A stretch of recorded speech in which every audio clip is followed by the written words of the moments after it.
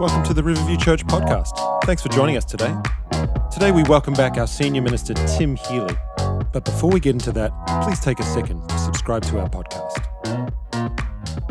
Here's today's message from Tim Healy.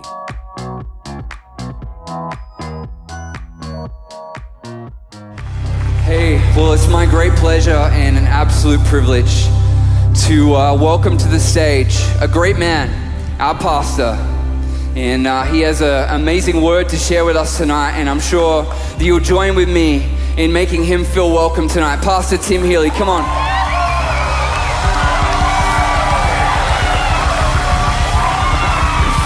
Hey! Good evening, Riverview family.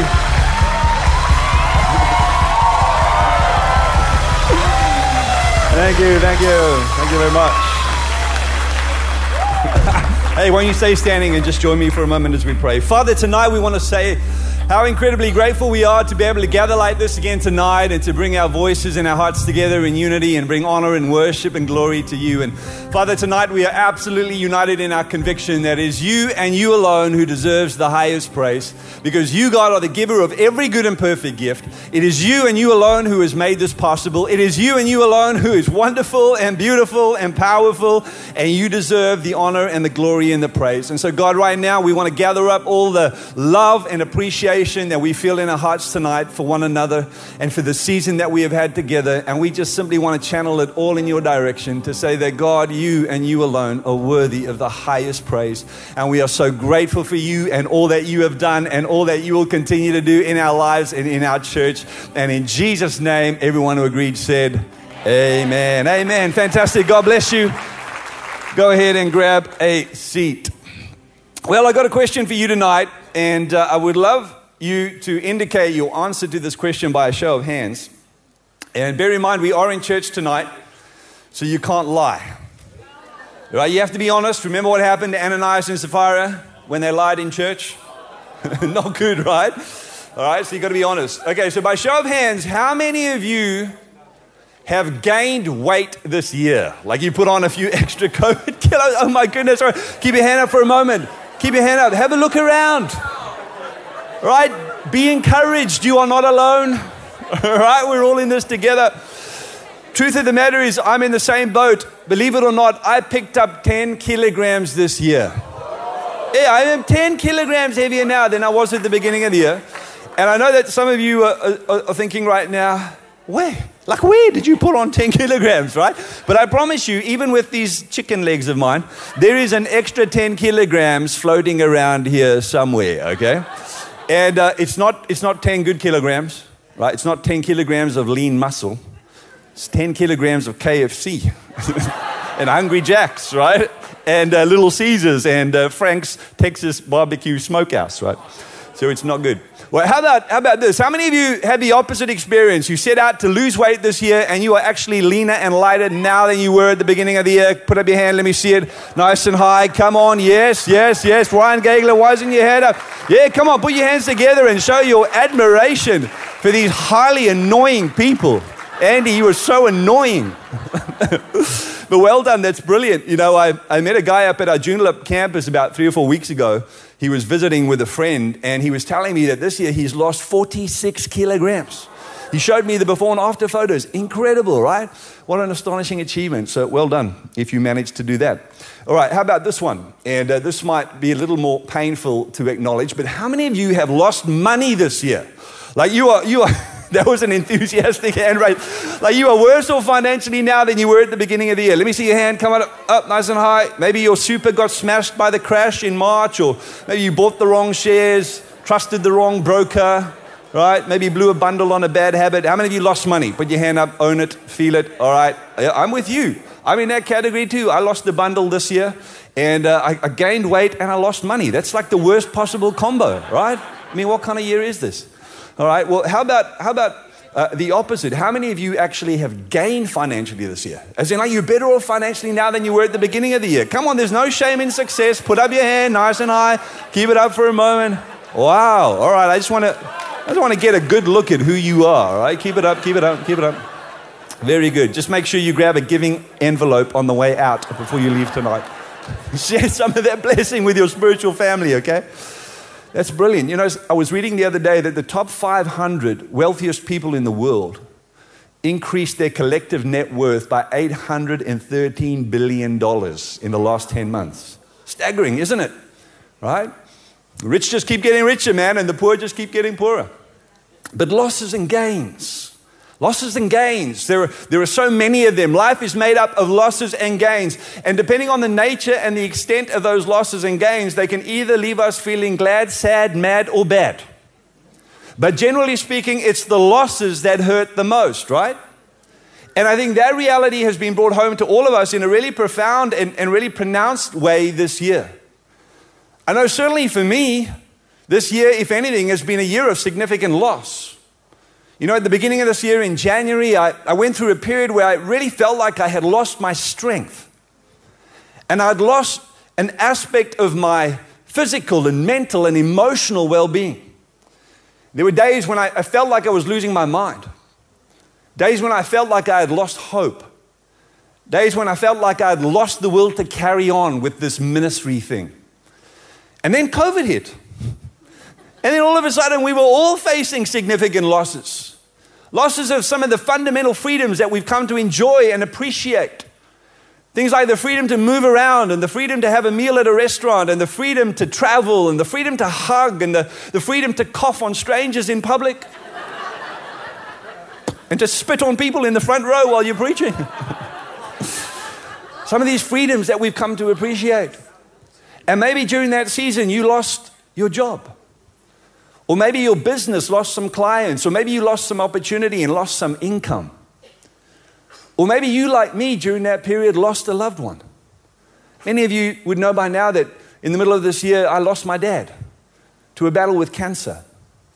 And because we were all locked up and couldn't travel, we couldn't even get back to our family in South Africa to spend time with him, to honor his life and celebrate his life. We lost the opportunity to mark the moment with them. And that loss is incredibly painful. It's heartbreaking, and the feeling of that loss lingers for a while. Last Sunday would have been his 75th birthday. And we had no idea when we saw him for the last time in January of this year that we would never see him again. And man, that loss hurts. And so maybe you've experienced a loss like that as well.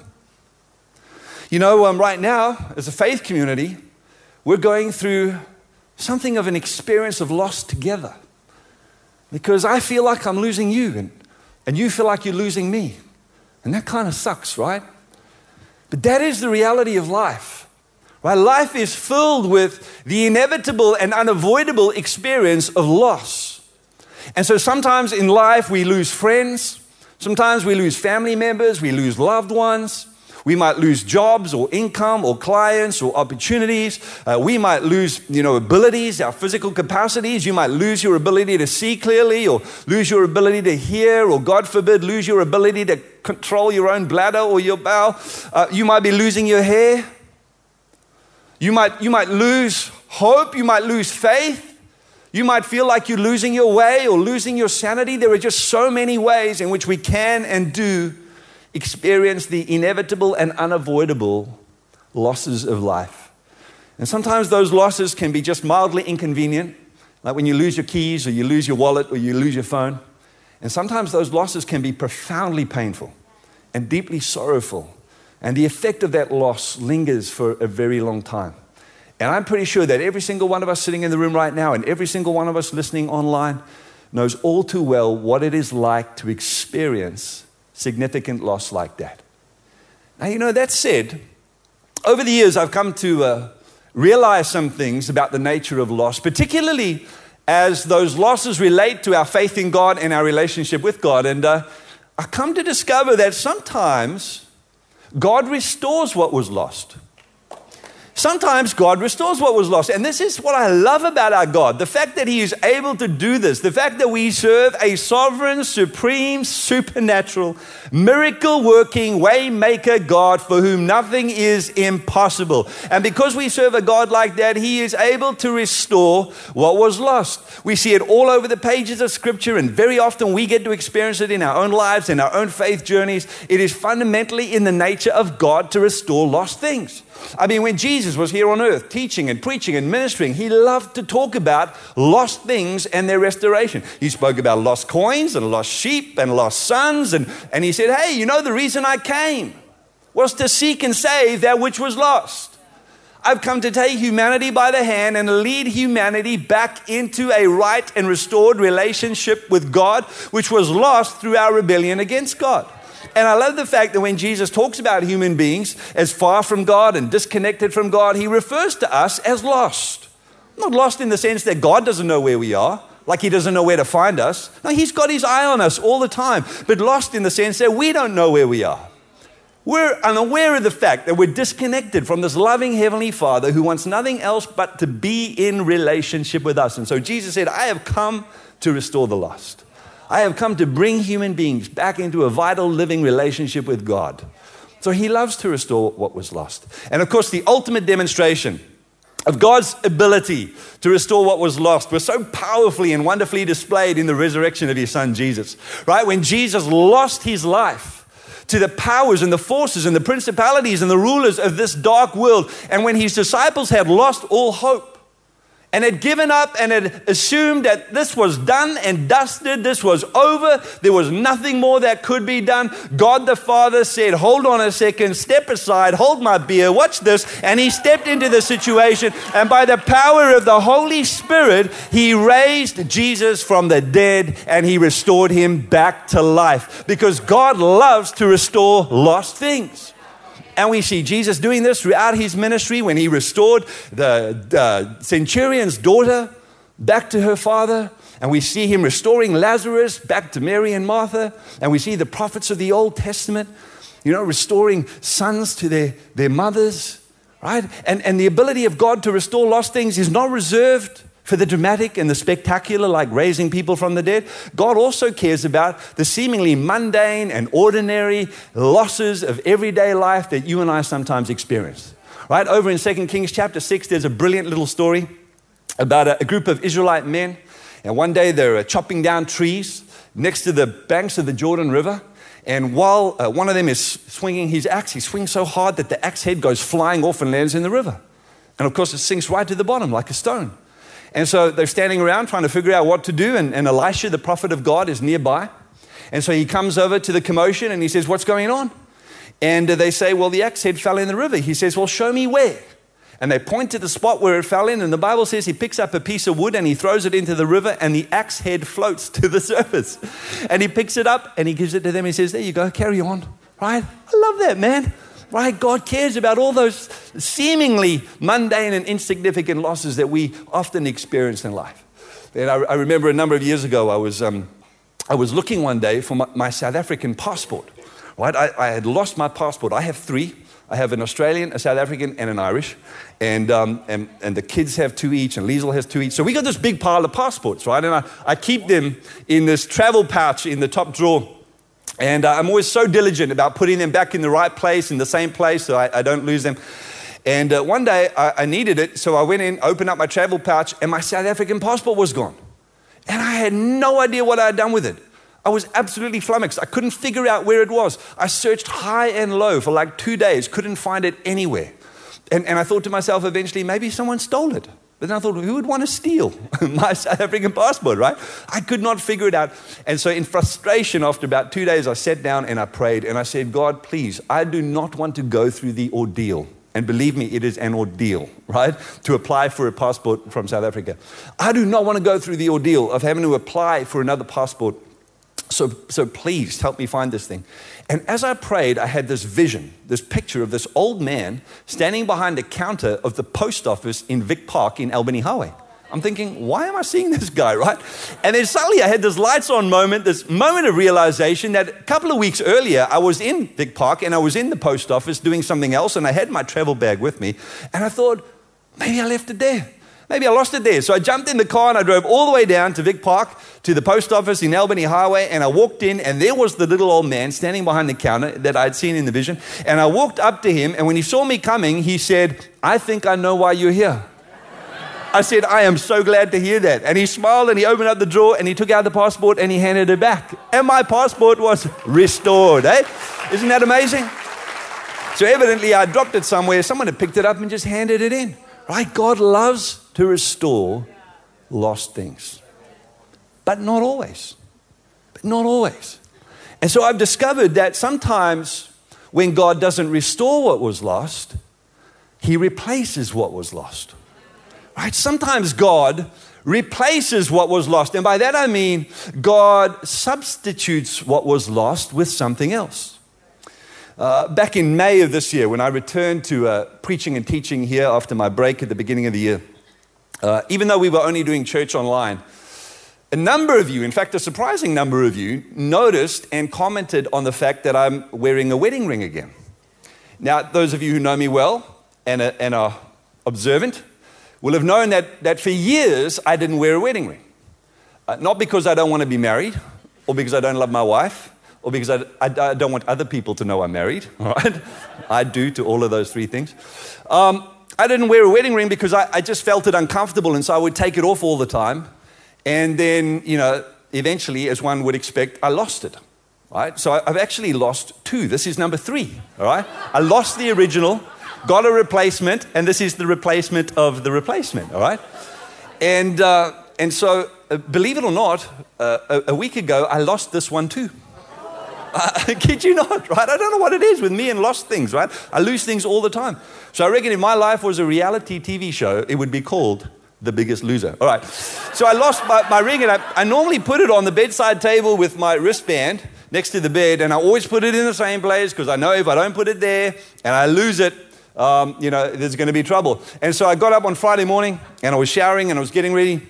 I walked over to the bedside table, and the wristband was there, but the ring wasn't. And I'm like, where on earth is my ring? Like, what have I done with it, right? And I looked under the bed, I looked behind the bedside table, I searched high and low, all my pockets, jackets, pants, checked all my bags, and I could not find my ring for 3 days. For 3 days, I searched high and low. And of course, I couldn't tell Liesel, because 3 strikes and you're out, right? So I figured I can't even enlist her help, right, in the search. And so for 3 days, I hunted high and low, and I could not find it. And then eventually on Monday morning, I was looking in my bag for something else, and lo and behold, there deep in the recesses of some little side pocket right in the bottom corner was my ring. And my ring was restored, right? And I was like, oh, my precious. All right, you know what I mean? And I was so relieved that the ring was restored because it meant it didn't need to be replaced, right? And so sometimes lost things can be restored, and sometimes lost things need to be replaced. And so sometimes God replaces lost things in our lives. We see this playing out so beautifully in the life of Job, that wonderful Old Testament saint. And many of you will remember the story. Ryan preached on it recently. Such a brilliant, outstanding message on the story of Job. And in that somewhat unusual and mysterious story of Job, we see right at the very beginning, Job loses everything. Like he loses all his wealth, all his possessions, all his livestock, all his children in a matter of days. I mean, talk about loss. Can you imagine the grief and the pain and the sorrow and the confusion? And yet by the end of the story, the Bible says God has replaced everything Job has lost.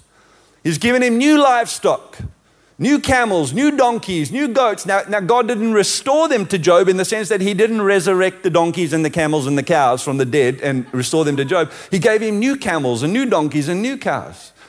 And God gave him new wealth and new possessions, and God gave him new children. And I'm pretty sure that Job would have felt the pain and the longing in his heart for those original children he lost. But at the same time, being the loving father that he was, I'm fully convinced that he would have felt so grateful for the children that God had given him in the process of replacing what was lost.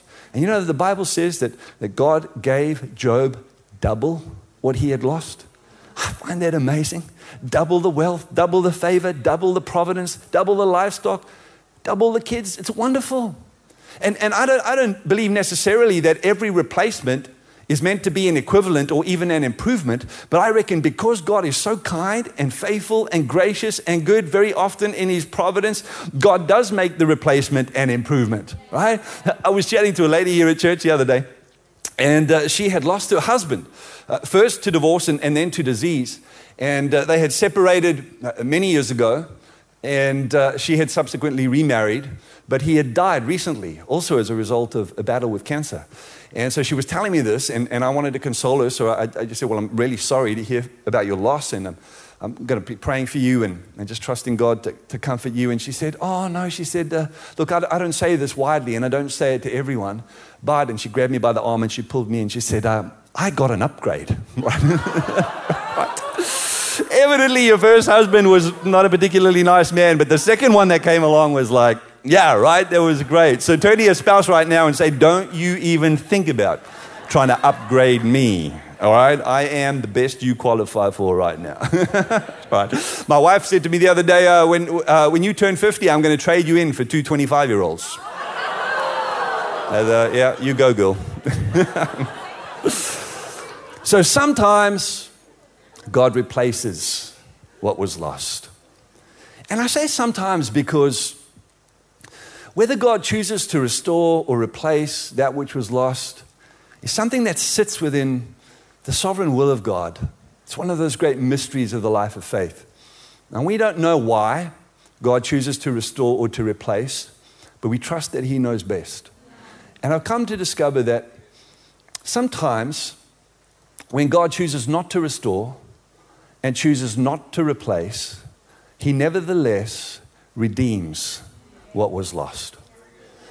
Sometimes God simply redeems what was lost. And by that I mean, God takes the loss and He weaves it into the fabric of His plan and His purpose and His will for our lives in that beautiful, masterful way that only He can do. And He uses that loss for His glory and for our good.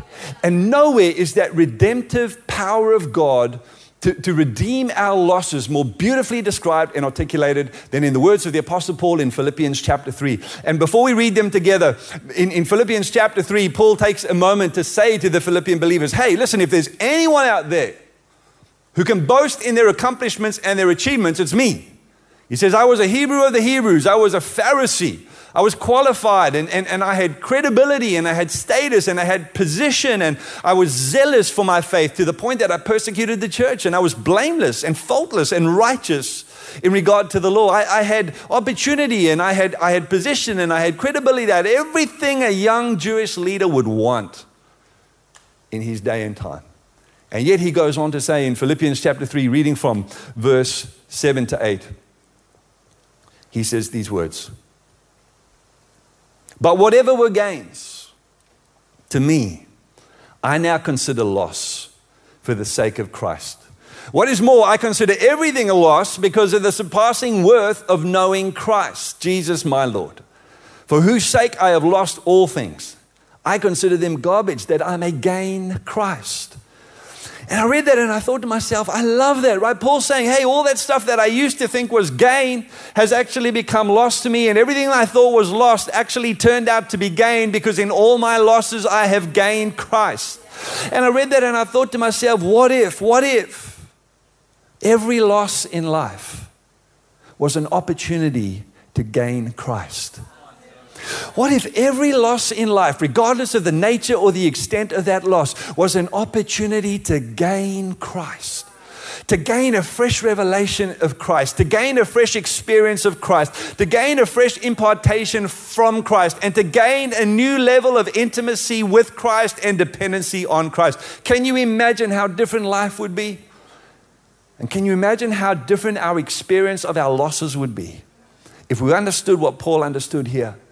And that is simply that every loss in life is an opportunity to gain Christ. Because you see, Paul understood that in the light of eternity and in the context of the divine economy, all our gains and all our losses get reevaluated and recalibrated and reassessed and repurposed. All our losses and all our gains. Jesus said it so beautifully in Matthew chapter 16, verse 26. He said, what good will it be to someone to gain the whole world but lose their soul? In other words, what does it profit you if you gain all the comfort and all the wealth and all the luxury and all the opportunity that this world has to offer, but in the end you lose your soul because you never knew what it was to experience a right and restored relationship with God? All of that apparent gain would be pointless and meaningless if in the end you ultimately lose your soul. right? Eternity casts a very different light on our losses and our gains. The wisdom writer in Proverbs 1 and verse 19 said, such are the paths of all who go after ill-gotten gain. It takes away the life of those who get it. In other words, he's saying if you gain in this life, if you gain wealth or prestige or opportunity or favor or position, but you do it in an illegitimate, illegal or immoral way, ultimately it just leads to death. It robs you of life. It tears away at the fabric of your soul. In other words, not all our gains are truly gains, and not all our losses are truly losses. Because all our gains and all our losses in life are reevaluated and recalibrated and reassessed and reframed in the light of eternity and in the divine economy. And Paul understood this so well that when he got to the end of his life in Philippians 1 verse 21, as a 60-something-year-old man sitting in prison awaiting his execution, he said these words, "For me to live is Christ, and to die is gain." Wow. Right? Even for Paul, the most ultimate of all losses, the loss of his own life, was nevertheless still a gain, because Paul understood that in losing his life and experiencing death, he would ultimately gain an eternal entrance into the kingdom of God. He would gain the gift of eternal life. He would gain the culmination and the realization of his salvation. And you know the only reason Paul could say to die is gain is because he could first say to live is Christ. You can't say to die is gain unless you can first say to live is Christ. In fact, if you cannot say to live is Christ, then to die is the most terrible and tragic of losses. But for Paul, to live was to know Jesus. To live was to love Jesus, to serve Jesus, to honor Jesus, to follow Jesus. And because Paul was moved and motivated and fueled and inspired by the desire to know and love and serve and follow Jesus at the end of his life, he could say to die is gain. Now, friends, I hope and I trust and I pray that when the day comes for each and every one of us in this room and for every single one of us listening online, to cross from this life into the next, when our time comes to step through that door from time into eternity and to cross the threshold of death, I hope and trust and pray that every single one of us here will be able to say like Paul did, for me to die is gain, because for me to live was Christ. Amen. So friends, not every loss can be restored, and not every loss can be replaced, but every single loss can be redeemed. And I don't know what level of loss you have had to endure in this life. I don't know what level of loss life has thrown at you in this crazy, unusual year called 2020. But I do know this. Our God is able to restore what was lost. He is able to replace what was lost. And He is able to redeem what was lost. And because of that truth, every single loss, no matter the nature or the extent of that loss, is an opportunity to gain Christ, to gain a fresh revelation of Christ, a fresh encounter with Christ, a fresh impartation from Christ, and a fresh level of intimacy with Christ. Can you say amen to that tonight? Amen. Come on, let's bow our heads, let's close our eyes, and let's pray together. Father, tonight we want to thank you so much for the incredible gift of your presence in our lives. Father, we want to thank you that you are the same yesterday, today, and forever. And we want to thank you that in every season you are good and you are God. And Father, tonight I want to pray for anyone sitting here, for anyone in their living rooms or their bedrooms or their offices or wherever they might find themselves right now listening to these words. Anyone wrestling with the sorrow and the grief and the pain and the regret of a significant season of loss. Father, I pray that right now in this most holy moment, you would just by the power of your Holy Spirit presence yourself with them. And Father, I pray that you would open their eyes to see Jesus. I pray that they would sense His nearness. I pray that they would feel His love. I pray that they would see Him with fresh eyes. And I pray, God, that they would experience that supernatural peace that transcends all understanding and that unexplainable but undeniable joy that can only come from knowing Him. Father, I pray that you would cause them to rise up And out of the sorrow and out of the pain, you would bring forth beauty, and you would bring forth wonder, and you would bring forth something beautiful. Father, we thank you so much for your hand on our lives, and we thank you so much for your promise to us that you will be faithful to complete the good work that you have started in each and every one of us. And for that, we are deeply grateful tonight, and we thank you in Jesus' name. And everyone who agreed said, amen. Amen. God bless you, everybody. Thanks so much for listening. Hey, can't get away that quick. Come on, give it up for Tim. Good.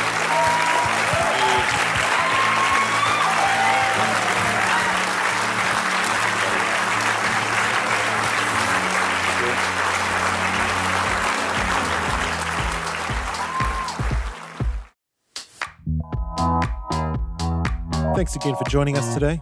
If you'd like to get in touch with us, you can email us at podcast@riverviewchurch.com. And if you want any information about Riverview Church, you can find that at riverviewchurch.com.